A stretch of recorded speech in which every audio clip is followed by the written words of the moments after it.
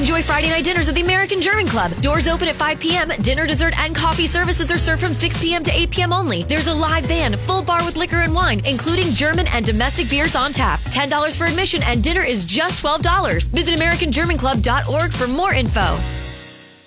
Southeast Florida Sediment Morphodynamics Contract Award. Morphodynamics. I'm fascinated. It's like sediment transport, how it gets from one location to another. The U.S. Army Corps of Engineers announced the award of a sediment morphodynamic assessment project contract that will examine sediment transport in Southeast Florida over the next 2 years. The project monitoring and modeling will support the Corps' navigation and coastal flood risk management missions from Palm Beach to Miami-Dade County. And they awarded this to Environmental Tracing, LLC of Palm Beach Gardens. Go us! The project will directly support the Corps' mission by identifying solutions for long-term sediment management and resiliency in Southeast Florida coastal communities. Well, it's always nice to have a local company, be awarded these kinds of contracts, and hopefully we'll be able to keep a close watch on the money and how it gets spent. Yeah, right. Congress is just what they did was, I think, many of you know my friend Michael Cutler. He was a former immigrations expert, worked with immigrations and customs enforcement for many, many years.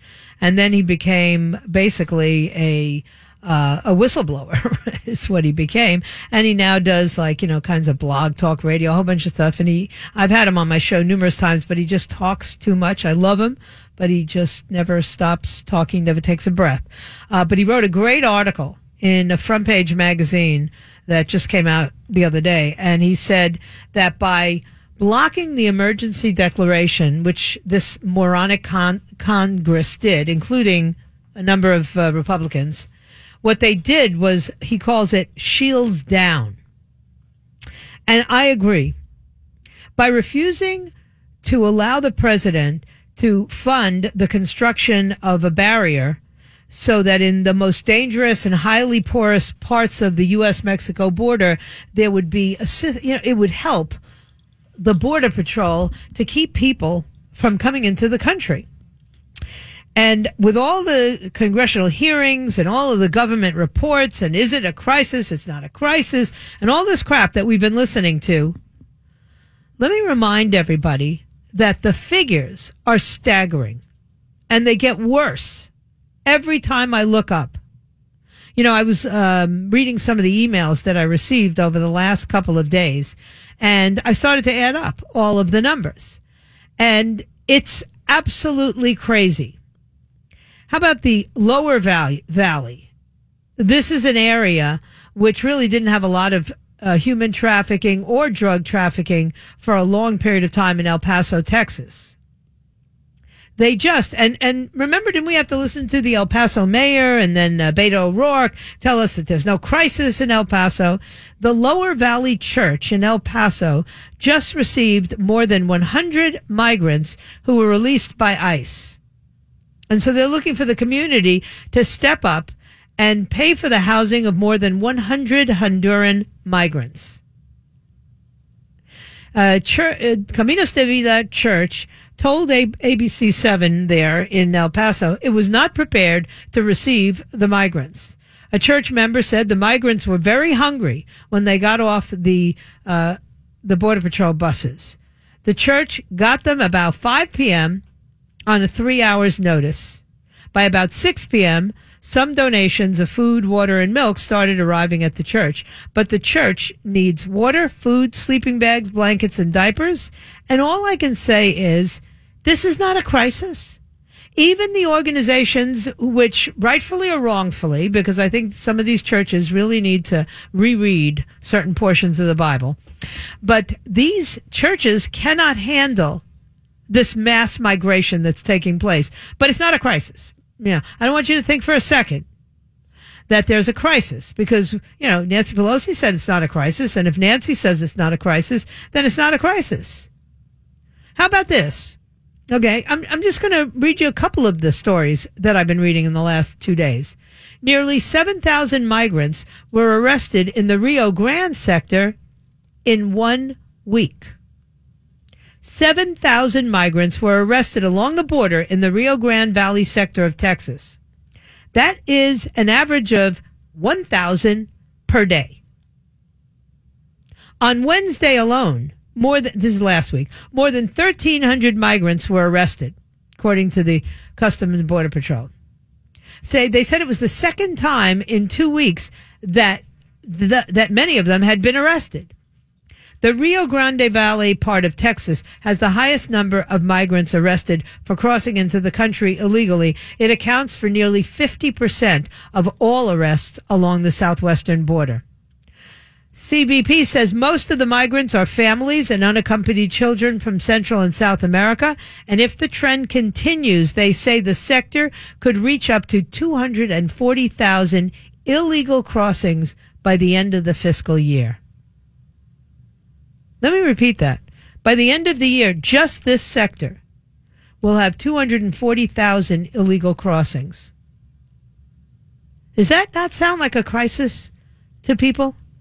Does that sound manageable? Does that sound like something we want to see happening in our country? And then we have all the insanity that takes place within these, crazy groups that go down there. The Rio Grande Valley I'm talking about right now. We had performers from across the Rio Grande Valley gathered in front of an existing border structure in Brownsville, Texas, to host a no border wall drag protest. Yeah, that's what I said. Drag queens with multicolored wigs and black pumps and chokers said they were there. And the leader of the group got up and said, "Who's ready to have a political time?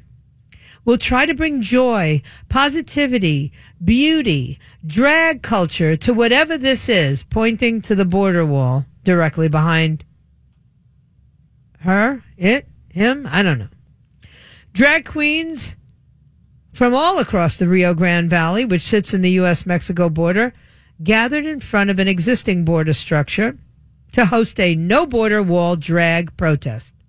All the money raised by the protest will go to LGBTQ asylum seekers.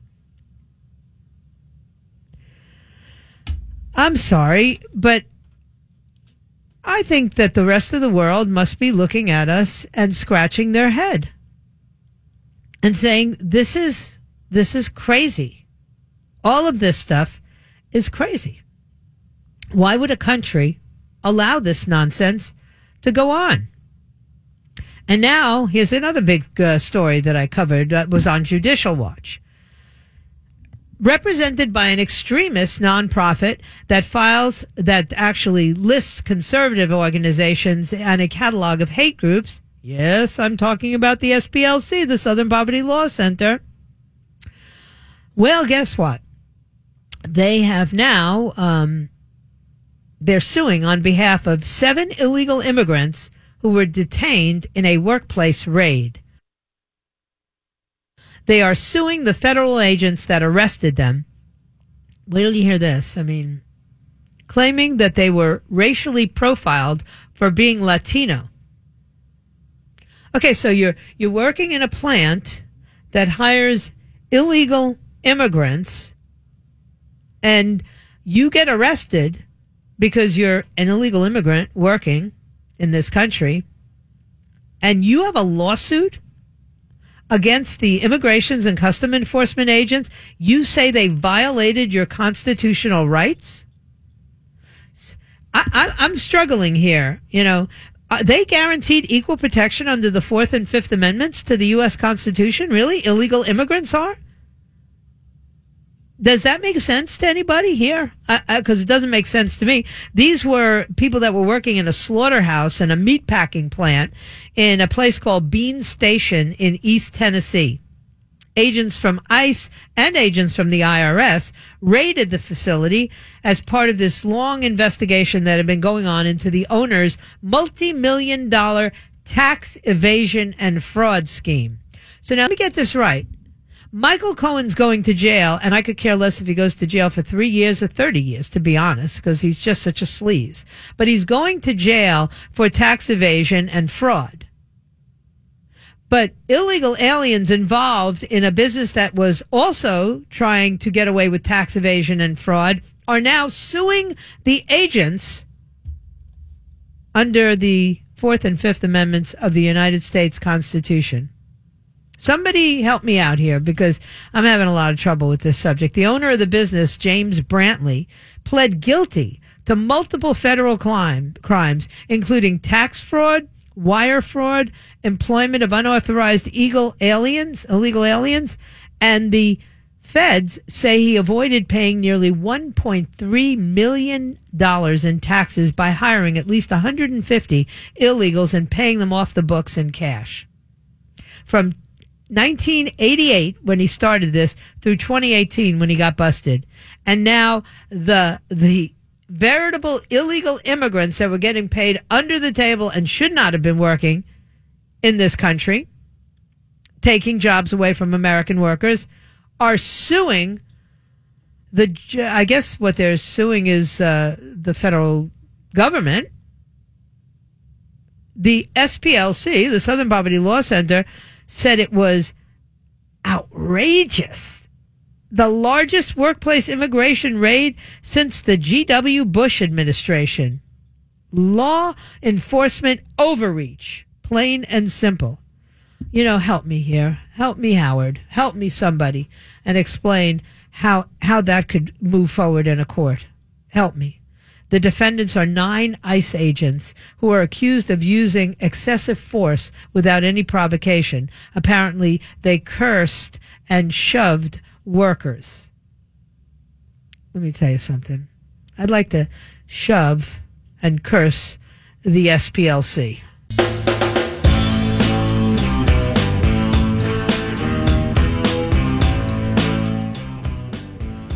You know, I love this guy, Dan Crenshaw. I've been saying that over and over again. He is the congressman with the eye patch who was hurt in battle, and who, I guess it was the guy from SNL who used to date Ariana Grande. I can never remember anybody's name, but he made fun of him, and then they did a little segment together. What's his name, Homer? Pete Davidson. Pete Davidson, and made fun of him, and then they went on TV together, and Crenshaw basically humiliated him. He does that. He has a way of addressing a subject head on and making the other person seem very, very insignificant, and I think that's awesome. He went after Speaker Pelosi about this bill that has to do with universal background checks. And, you know, again, Nancy Pelosi always says the same stuff in just different language. You have to read the bill to find out what's in it. And so Congressman Crenshaw did that. He read the bill to find out what was in it. And he found out, imagine, that part about the bill that passed was they also included in it an amendment that insists or mandates that ICE be informed when an illegal immigrant tries to buy a gun. Nancy probably should have read the bill before she got it passed. And he broke it down in such a great way. Let me see if I can pull this up. Because he really, it was an amazing presentation that he did. And why does this always happen here on this website? It's like I cannot get it to play a video, even though it shows me that the video is there. You know, there's a little, play button, and no matter what I do, it won't work. Yeah, well, so how does that help me? No, that's not going to do it. No, there it is. Yeah, let's try that. Okay, here we go. No, see, there's something wrong, but it was brilliant. And I was just, all right, never mind. It's obviously I'm not supposed to. Maybe I'll just have to break it down the way he did for the listener. But, this whole idea of universal background checks, first and foremost, we already have that. The vote was fundamentally about the question of whether or not the crisis on the border constitutes an emergency. And the answer is, of course it does. It was also about the constitutional duty that the president has to enforce the laws that Congress itself created, including USC 1325, which makes it illegal to cross our southern border without documentation. Our Constitution actually requires the president to take care that the laws are faithfully executed.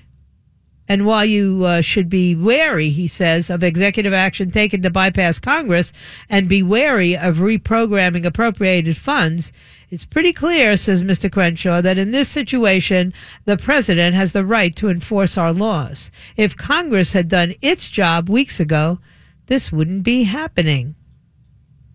It's a beautiful thing. It's good to have some people up there that actually understand what the Constitution represents and will stand up for it. Stay right where you are. We'll be back in just a minute. Enjoy Friday night dinners at the American German Club. Doors open at 5 p.m. every Friday night of the year. Dinner, dessert, and coffee services are optional, served from 6 p.m. to 8 p.m. only. There's a live band from 7 to 11 playing ballroom, standards, party music, and German traditional. Full bar with liquor and wine, including German and domestic beers on tap. $10 for admission and dinner is just $12. Visit AmericanGermanClub.org for more information.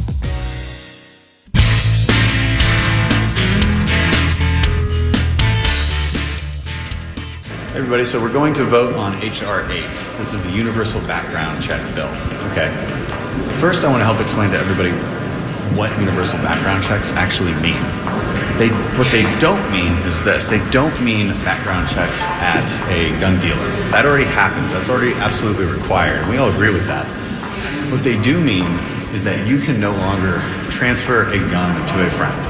You can no longer let your girlfriend or boyfriend use your weapon if you leave and they're at home trying to defend themselves. They would be made a felon if they use that weapon. This is a pretty big overreach, and also we have to ask ourselves, will it do any good? What incentive do criminals have to actually comply with this law? Because it does need to be self-enforced. That's a big problem. The other issue is, and I talked to Houston police about this quite a bit, the other issue is when we see gun violence, where do these criminals get the gun? And they answer, well, they stole it. Everybody, so we're going to vote on H.R. 8. This is the Universal Background Check Bill.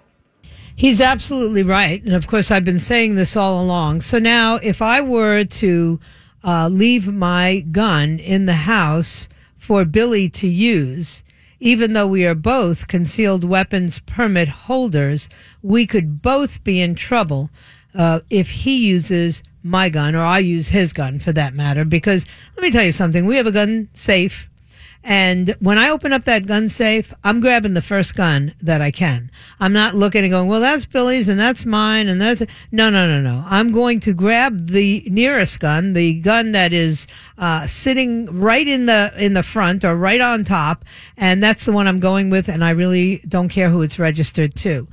It belongs to our household, and it should be available and accessible to both of us. But, these people, they think that they're fooling us when they use, universal background checks. Who doesn't believe in that? Well, it depends what you mean by a universal background check. We've had universal background checks as long as I can remember. I've never been able to walk into a gun store and walk out with a gun. I have to go through a background check before I can buy a gun. I don't have to go through a background check before I'm allowed to rent a gun and use it in that gun range. But if I want to buy it and take it home with me, I have to go through a background check. Not only do I have to go through a background check, but I have a waiting period.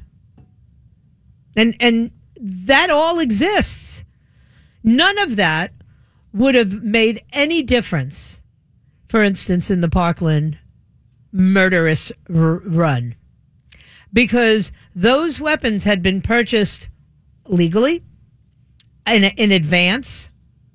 And some of them, the one that was used in particular, months before the murders took place. So this idea that they're coming up with this legislation that would have prevented or challenged or changed any of what happened from happening is BS.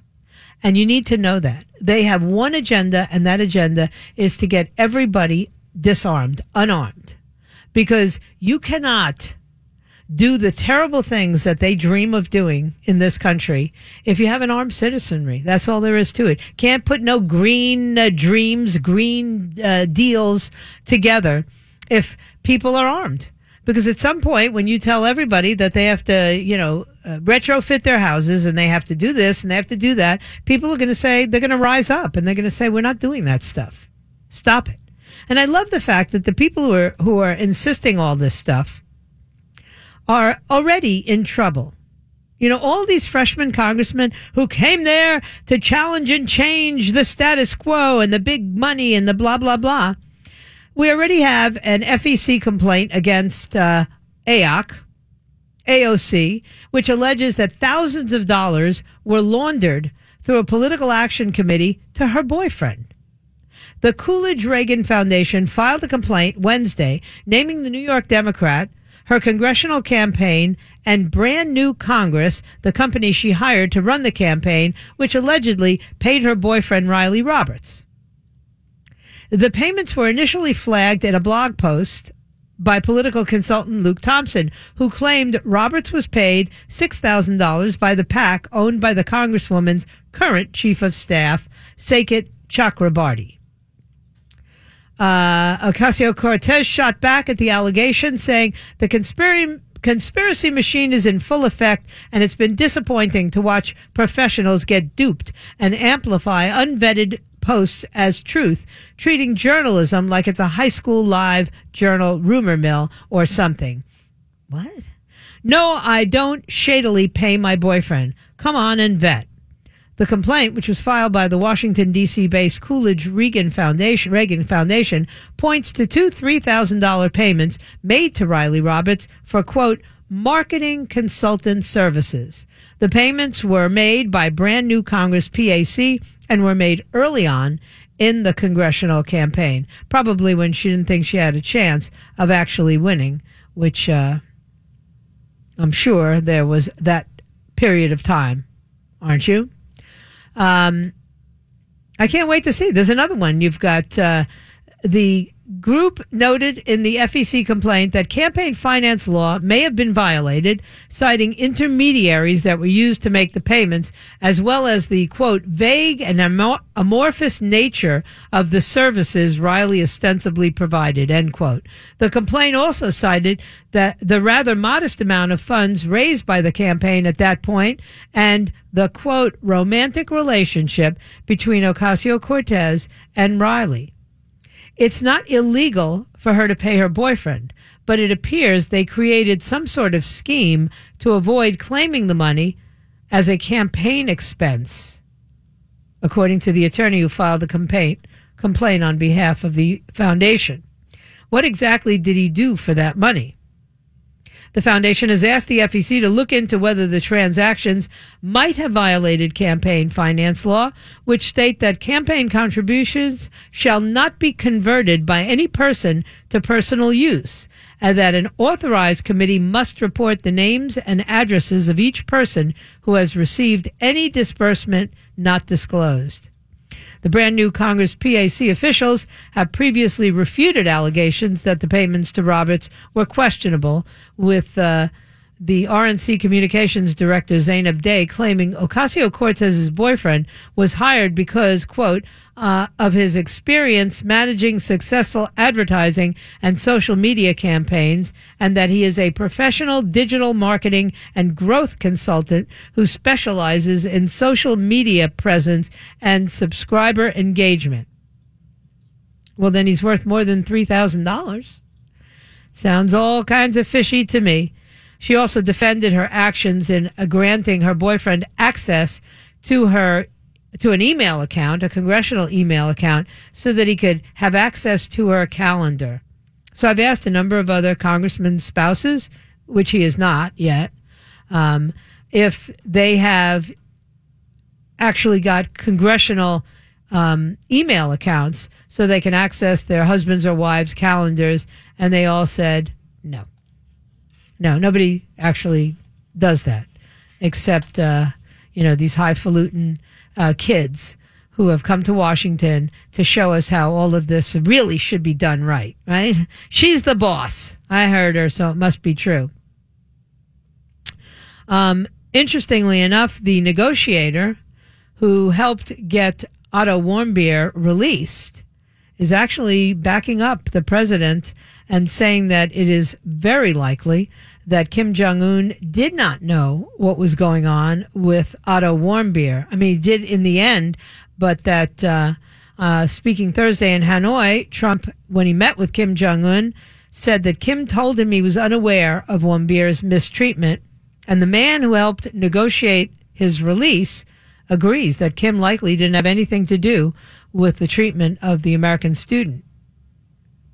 Kind of interesting. The buck does stop, though, with the leader of a country. Mickey Bergman, who's a former IDF paratrooper and VP of the Richardson Center, helped secure the release, and he appeared last night on the news to say that while the president could have articulated his words more clearly, that he did agree with this assessment. I don't believe they had any interest in Otto getting to the condition that he did. The evidence that I have for this is that he's the only American prisoner to which it happened, and that it was an anomaly. Typically, American prisoners and hostages and detainees get back more or less in one piece. So that's kind of interesting, you know. You have to see how this shapes up. If I were the president, I wouldn't have said anything about it personally. He got him out, and that's enough. Defending Kim Jong-un, who is a ruthless dictator, those days should be over for the president. You might as well just chalk it up to another learning experience. And I don't blame Otto Warmbier's family for being a little bit distressed that the president would try to let the leader of North Korea off the hook for sending back a virtually dead son to them. And he was dead within, 48 hours? So please, why are we defending Kim Jong-un in any case? You can be his best friend and, whatever. Just don't try to bring credibility to him in front of the American people, especially by using a young man who suffered so much and died such a miserable death, and whose parents had to make that decision when he returned home as not even a shell, not even a vegetable. He was in so much pain, and it was a nightmare. I mean, I can only imagine what those parents went through then and what they went through yesterday when they heard the president say that he believes Kim Jong-un had nothing to do with it. Kim Jong-un was the leader of a nation that destroyed their young son.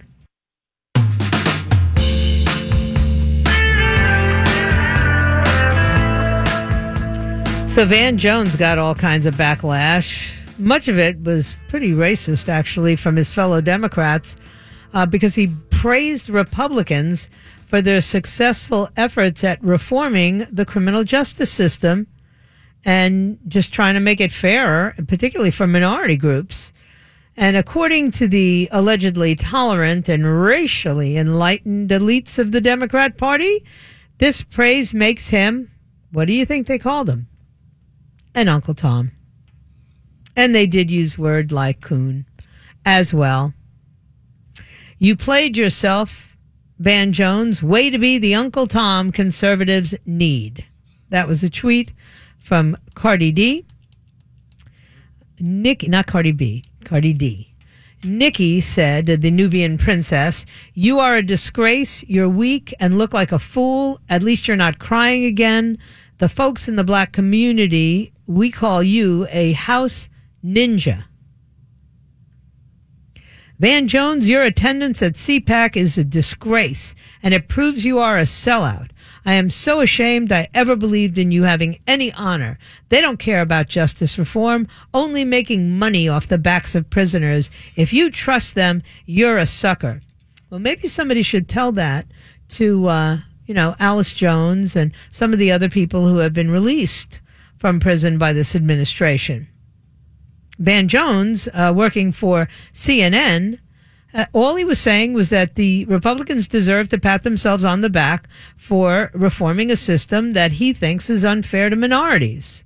The conservative movement in this country, unfortunately, from my point of view, is now the leader in this issue of reform, he somewhat sarcastically lamented. You look at Mississippi, a rock-ribbed, total conservative former jailer is now the governor. Governor Bryan cut the prison population and crime at the same time.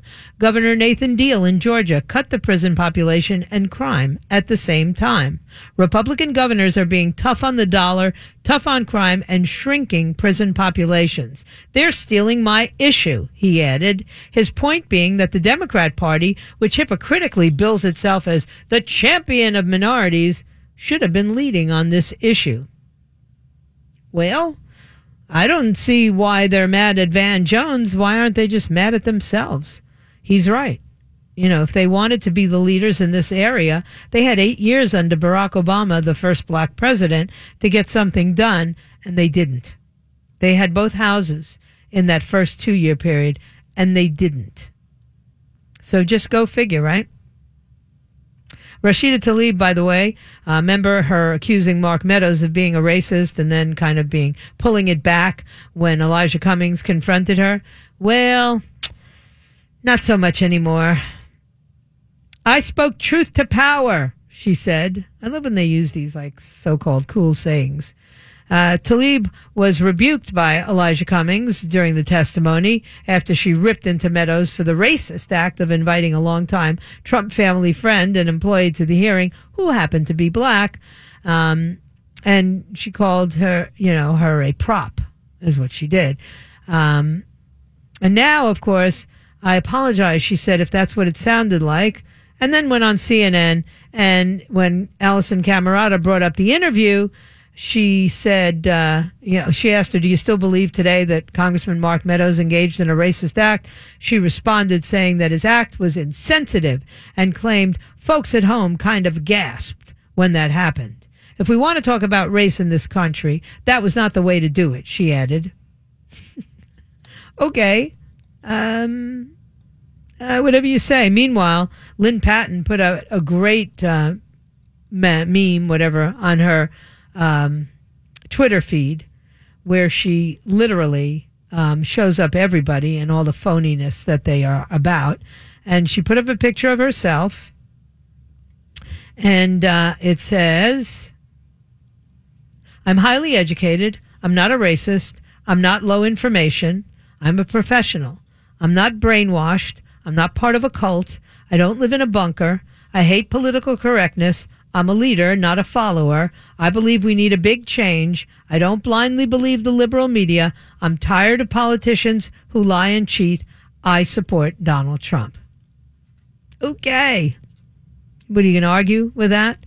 This is not the resume of a prop, she said the other day, and she talked about her resume, which is pretty good. Better than most. And she was there to represent the president. She did a fine job. And I think in many ways that Rashid Tlaib and these folks, they fall into the trap every time. I don't even know that the Republicans set the trap on purpose, but the trap ends up set and they stumble headlong into it. Ms. Patton said, what I would ask the Congresswoman of Michigan is why she takes the word of a self-confessed perjurer, criminally convicted white man over a black female like me, who's highly educated and rose up through the ranks of one of the most competitive companies in real estate, spoke before 25 million people at the Republican National Convention, and now works in one of the most historic administrations in history. Yeah, zing.